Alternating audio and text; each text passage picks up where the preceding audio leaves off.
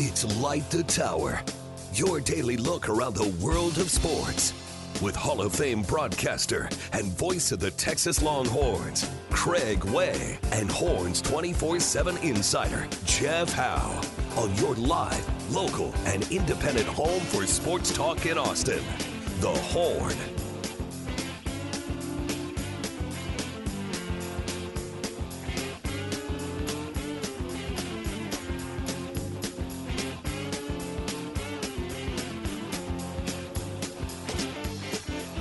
Second hour, Light the Tower, well underway here on the Horn. Craig Way, Jeff Howe, our producer, Cameron Parker with you. We're at the up till noon, and then it'll be Chad and Zay. Happy birthday to Wendy Hastings, Chad's wife, today. Oh, happy birthday to Nancy Madani, John Yes. Madani's wife. Both of them celebrating a birthday today. So enjoyed my time with the Madanis at your wedding. yes, you know, John's one of those guys who could have a good time at an insurance seminar. You know, he just is. You know, but yeah, and she's one of the great ladies that I know. So You know, as many places as he's been, I saw this on his Facebook timeline. He was, for his ESPN radio responsibilities, he was doing the Knicks Cavs series. yeah, I didn't know that was the first time he'd ever been to Madison Square Garden. how about that? Yeah. How about that? Yeah, As many cool places as he's been, that was his first time. that was in another this one trip. checking off the list there. So there you go. Clean up from hour number one. There was a lot of folks like the Gringo was talking about. Hispanic Titanic could have helped the Texas this season by coming back for a senior year instead of hitting 091 in single A. As you pointed out, Jeff, he was injured, and somebody else pointed out he was hit by a pitch in the cheek and eye area. He posted a picture on his Instagram account. Oh, yeah, it was on his Instagram story, which is why I can't find it now. Yeah. This apparently happened over the weekend. He was on the injured list at the beginning of the month. Yeah. So Yeah. So it's a slow start for him. It happens. Yeah. Yeah. Shouldn't diminish what he did here, though. No. Absolutely.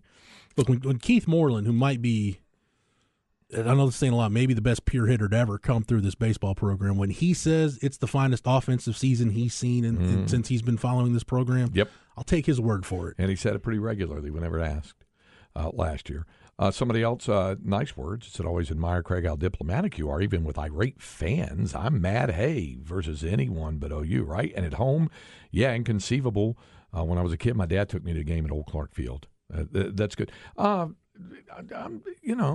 Listen, fans are what they are. I mean, that was, it comes from the word fanatic. Originally, fans were called cranks. In the old... Come again? Cranks.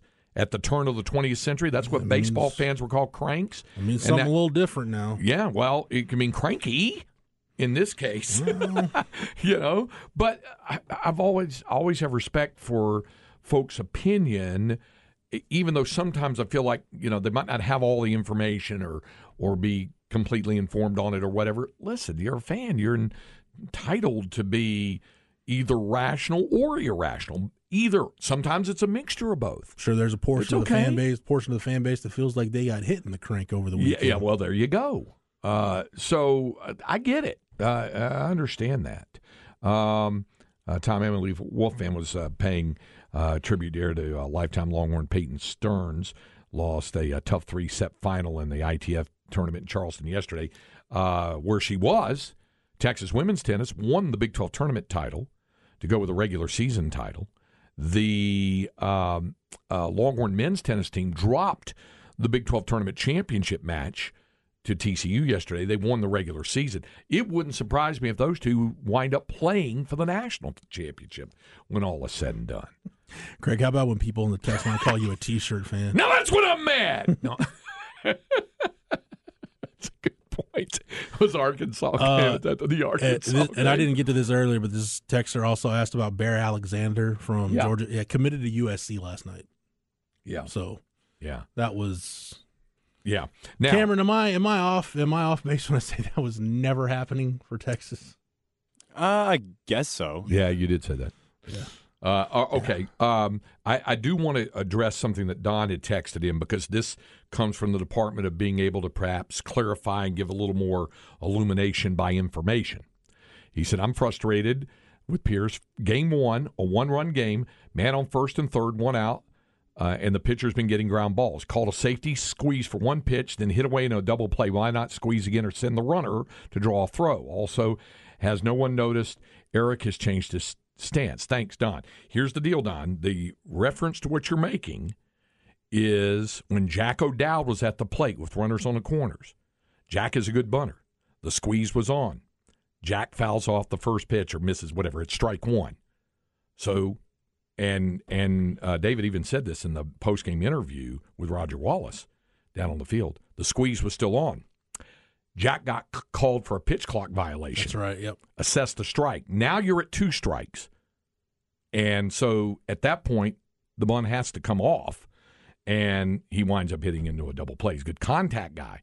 But that's the reason. He was assessed a strike. It was that kind of weekend, too, for those kinds of things as well. But that's the reason why the squeeze came off. He got called for in the hitter's case, it's an action clock violation. I'm not crazy about that term. Action clock. Just say pitch clock. Yeah, because pitches are involved. So he got called for the pitch clock violation. So as a hitter, you're assessed a strike. So now it's 0-2. So it comes off at that point. It's kind of like we had this bit during basketball early on when we were told about, the proper way to identify the new arena. Yeah. It's like you're supposed to either say Moody Center, right, not with a the, or the Mood. Mood. I'm like, I'm with you on dropping the in front of Moody Center. I ain't right. When I'm writing, I ain't calling it the Mood. I think I might have called it that once or twice during the year, but it was mainly Moody Center. Moody Center, that's just fine. But, Don, that's what I meant when I said by illumination, by some information. Remember, he had a pitch clock violation called on him. So now at 2 strikes, the bunt's got to come off. And it does, and he winds up hitting into a double play, and that's unfortunate. You said no one noticed Eric has changed his stance. He changed that stance before he got red hot on back, where he's holding the bat up higher. Keith Moreland made note of that. Where were we? On the road, College Station, maybe? There was a place where we were on the road where he talked about how when he ripped it into high gear, going from the mid-250s to the mid-350s. Now of late, he has been slumping and struggling and things of that nature, and I think what the batting average is, I'll tell you exactly what it is. It is right now 317. He's batting 317. But he actually made that change on back a ways. So, understand that as well. And that's what I mean when I say we hope to be able to provide, some illumination through some information there on that. So Krieger says, I think Texas got swept because Skip Johnson has inside info and has the ghost of Augie on his coaching staff. It didn't help Skip against Texas last year, except in that Big 12 tournament final, but whatever it might have been, it certainly helped him go all the way to the national championship. That and having a healthy Cade Horton. I'll give Belton Gringo credit. When I met him in person, and shout out Card Traders of Austin, he was leaving and I was walking in. Did he stop you because he recognized you? Yeah, and we talked for a little bit, and he's making a concerted effort to be, I'm not going to say more positive, but maybe a little more level-headed on the text line. I agree. I agree. Stand-up job. Yeah, and I agree with a lot of what he says as well. So I think he's speaking tongue-in-cheek, obviously, there on that deal. So, that's part of it as well. Somebody said, is that where shellac and whipping butt came from, a shillelagh? Actually, it just came from, like, if you shellac something, using shellac, like you just got whacked. I don't think it came from the shillelagh, although it would make sense. Mm-hmm. That's, the biggest news of the day is that you actually owned a shillelagh. I did. Well, I'm pretty sure I found that leaning up by the dumpster at our apartment complex. Did you ever put on like a green derby and dance and No, Irish? I just liked having it. It was just a nice deal to carry on at the party. Like I'd have my big cup of Captain Morgan and Diet Coke in one hand and the shillelagh in the other. Were you rooting for the Fighting Irish? at that point in Notre Dame? No, not a big Notre Dame fan. You and the Leprechaun? No, I mean I am. Not happening? On my dad's side of the family, there's Irish. Yeah, so see, the more you know. They're more Boston College fans than Notre Dame fans, Craig. Gringo says, I just say a lot of garbage and hope some of it sticks. Well, then you fit right in with most other folks as well. We got to talk basketball, Craig. We're going to do that next because next is our second hour Longhorn Notebook when we continue with Light the Tower on the Horn, 104.9, 101.9 AM 1260. We're live, local, and digital on the Horn app and at hornfm.com. Light the Tower with Craig Way and Jeff Howe. I guess if you say so, I'll have to pack my things and go.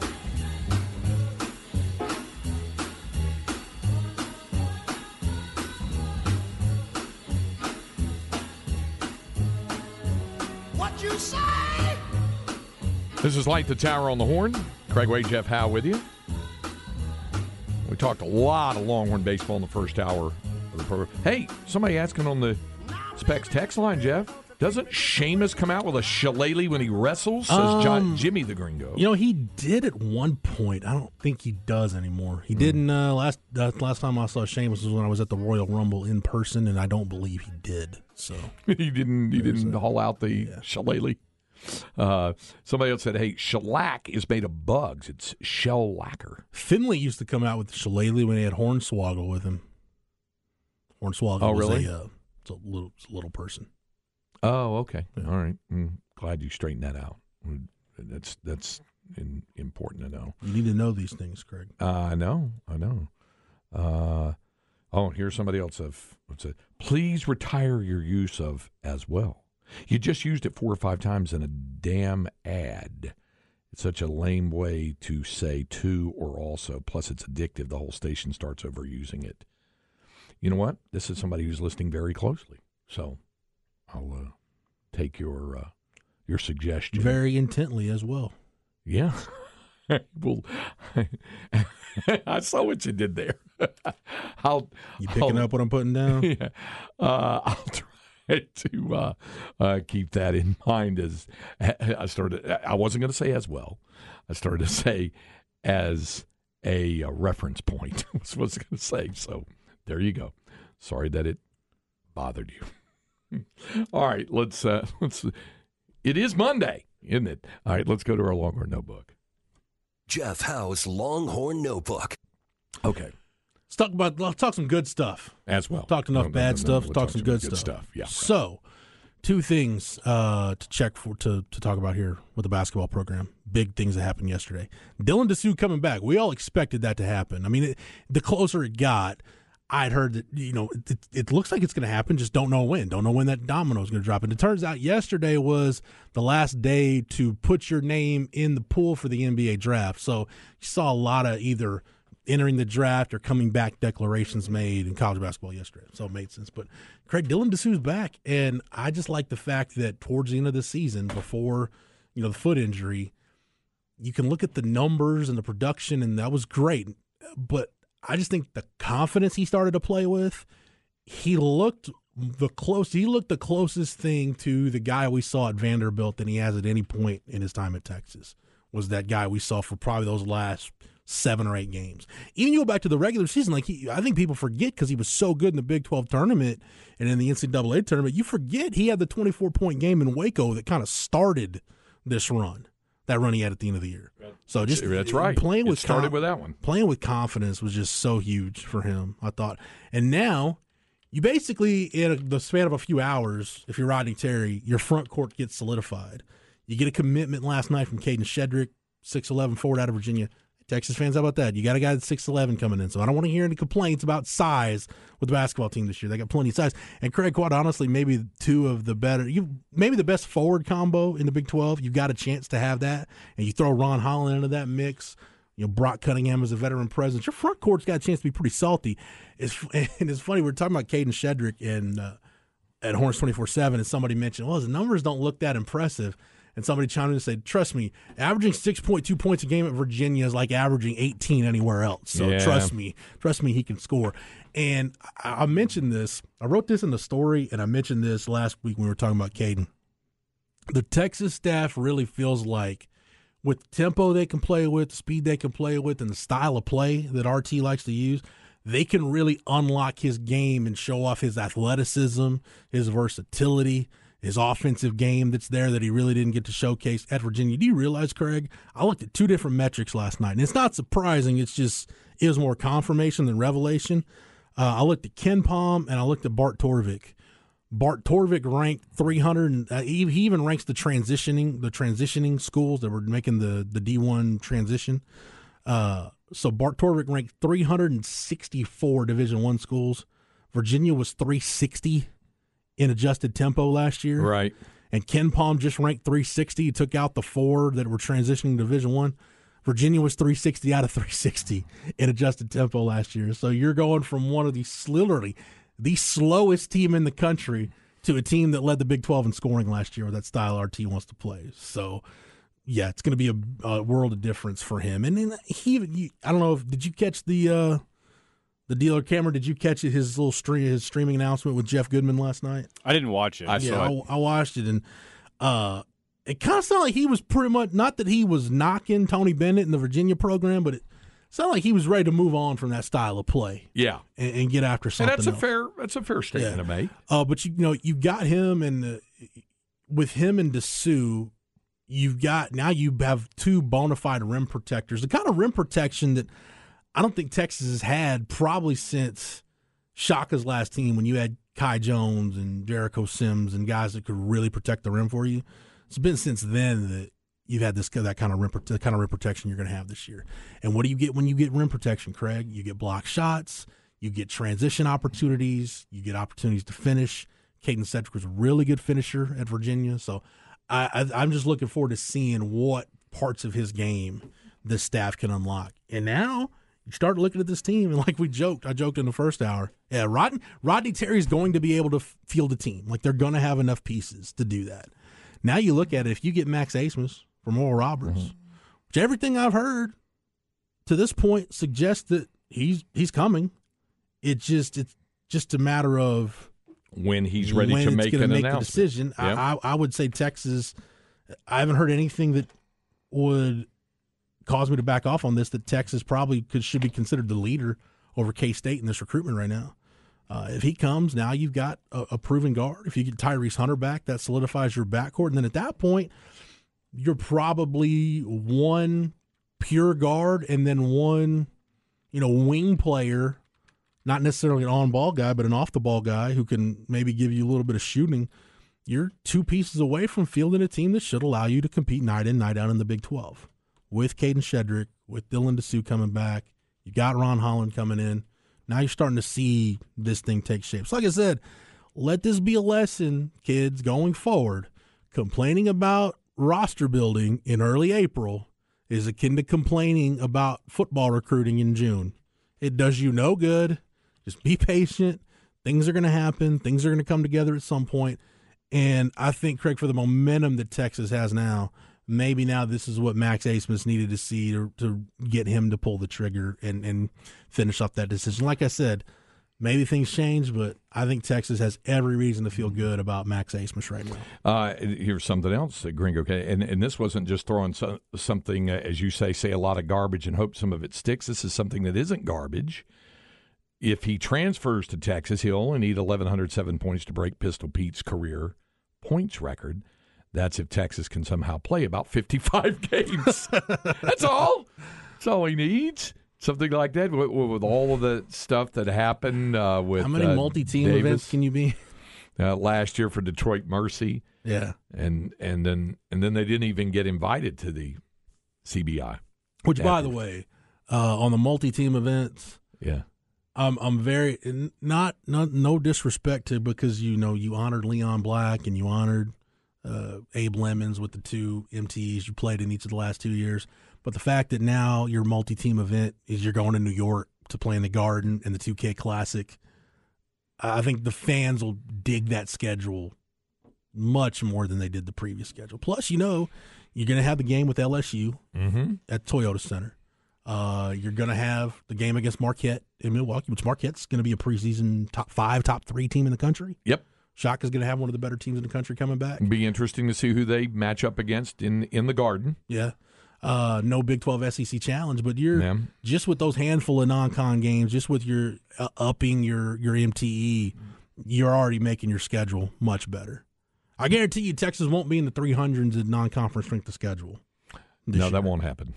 That won't happen, no matter who they're playing otherwise in the non-con. Yeah. Remember there was the trip down to the Valley, and that was kind of as a tip of the cap to Longhorn fans. And same thing with the baseball team when they went down there last year, connecting with the fan base down there in Rio Grande Valley. But obviously that wasn't going to help them in terms of their scheduling. That's against Northern Arizona. It wasn't going to help much. So, And big news in the 2024 class, Liam McNeely, 5-star prospect. Now, you'll look at his 24/7 sports profile and you'll say, oh, he's a Florida kid. He's from Montverde Academy. No, he's actually a Metroplex kid. Started out at good old J.J. Pierce, Richardson ISD. Then spent one season home of Drew Timme, by the way. Yes. I believe Bob Ballou is a J.J. Pierce guy also. BK. Yes, Brad Kellner is a J.J. Pierce guy. Started out at Richardson Pierce, then spent 1 year at John Paul II in Plano. Then he went to, now he's at Montverde. Same program Dylan Mitchell played for. And by the way, he's with the Florida Rebels now for the Florida Rebs AAU program. Same AAU program Dylan Mitchell was a part of. Was he 1 year behind Jalen Tyson at Pope John Paul? Let's see. No, it would have been multiple years because Jalen Tyson was class of 2021. Yeah. So it's 2024. Oh, okay. Yeah. Okay. I was thinking back. They wouldn't have crossed over. Right. Because that would have been Liam's freshman year when Tyson was a senior. So I think, if I'm doing the math right in my head. Gotcha. But at any rate, Liam McNeely, 5-star prospect, big-time visitor. Craig, there's always something. And guy, you talk to LaMarcus Aldridge and TJ Ford, guys that from the state of Texas that end up going to Texas. They'll tell you there's something special about Texas kids that wind up playing for Texas and making their mark on the 40 acres. And I think that's something our team and staff would really like to do, bring Liam McNeely back to the state of Texas. You got a 6'7", 200-pound versatile forward, was playing on the staff, went and saw him. Before his official, the staff went and saw him in Atlanta. He was playing in that Nike EYBL event, the first event for the 1 of 2 open weekends they've got in April. So big-time visitor in the 24 class for Rodney Terry and company today. Yeah, that added on to what we were talking about, the fact that the announcement of Dylan Dessou yesterday, Caden Shedrick making the announcement last night, and what we expect will be the announcement of Max Abmas that he is coming. A gambling fanatic poses a question, Craig. I don't know if you know the answer to this. So he said, honestly, Jeff, I like the Hawaii tournament. Texas was in the Hawaii tournament, the Maui Invitational. They were in that Shaka's last year. It was just they didn't play it on the island. They played it in Asheville. Asheville, North Carolina. Fanatic, that was because of obviously the protocols that happened as a result of the pandemic. That was one of, that was 3, because remember they played 3 games there and they won it. That was 3 of the 4 games that we actually broadcast remotely, weren't on site. And, knock on wood that we don't have to do much of that in the future, but I will tell you this, we were fortunate. We really were, in that we had very few games that we had to call remotely. You were set up at DKR for that, right? Yep, in the bowels of the stadium down there. And it is. I mean, it's down in there in that video room. And it had a great setup and everything, but obviously, and we all knew this going in, it's just not going to be the same thing when you're not there in person. But do you know the rule on MTEs, like how much of a gap there has to be before you can play in another one? Like, let's say you play in the Maui this year. 4. It's a 4? Okay. At least 4. So it would be at least 4. It would be the Maui in 2025 before Texas could play in it again. I actually think, no, remember they played it in November of 20. That's right. Okay, so it'd be, next year they could play I think they are going back there next year. I think it's on the books that they will be in Maui in 24. But there were 4 games that we had to do remotely, and we were fortunate because just about everybody in the Big 12 had multiple games. In the case of Oklahoma State, they did almost every single game remotely, including home games. And there were several others who did. We were fortunate on that. We didn't go to Asheville because the tournament could not assure us that we'd actually have a place to broadcast from. Yeah. And by the time they did tell us, it was like 2 days before the tournament. We'd already made a decision. We're just going to do it from there. And then the one other time that it happened was the makeup game with Iowa State on a Monday, that last week of the regular season in Ames, and that was because Iowa State had to postpone due to protocol issues during the year. And so that created a 3-game week. It was Monday, Ames, Thursday, Norman. That's right, yeah. Sunday, Fort Worth. And it was going to be difficult to make happen, and so we ended up doing that. And it was a 5:00 game in the afternoon, and in Ames. So we do the game remotely, and then I raced over to Dish Falk and called baseball against A&M Corpus. By the way, that evening, Craig mentioned that Texas could play in the Maui next year. I know we have some listeners that are in contact throughout the day with my wife.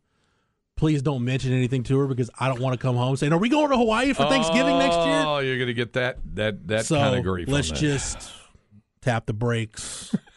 Make sure you heard Craig. If Texas is going to play in the Maui, they can do it as early as next year. I don't need to go through a semantics argument with my wife later at the house. It is ironic that Texas, not only did they win the Maui Invitational for the first time, they got to the final for the first time. They'd never gotten to the final. Mm-hmm. We've done games where they'd lost the first game, wound up playing in that 5th place game. Oh, God. The Chaminade year? Yeah. Well, that year they wound up playing for 7th because they lost all 3. The several of the other times they wound up playing for 5th. And 5th, logistically speaking, travel purpose speaking, it's better to play for 5th than to play for 3rd, because 3rd is later in the day and you can't get out until either late that night or early the next morning. And 5th, you can still catch the flight out and get home. It winds up being a red eye, but you get home. Nice. That kind of thing.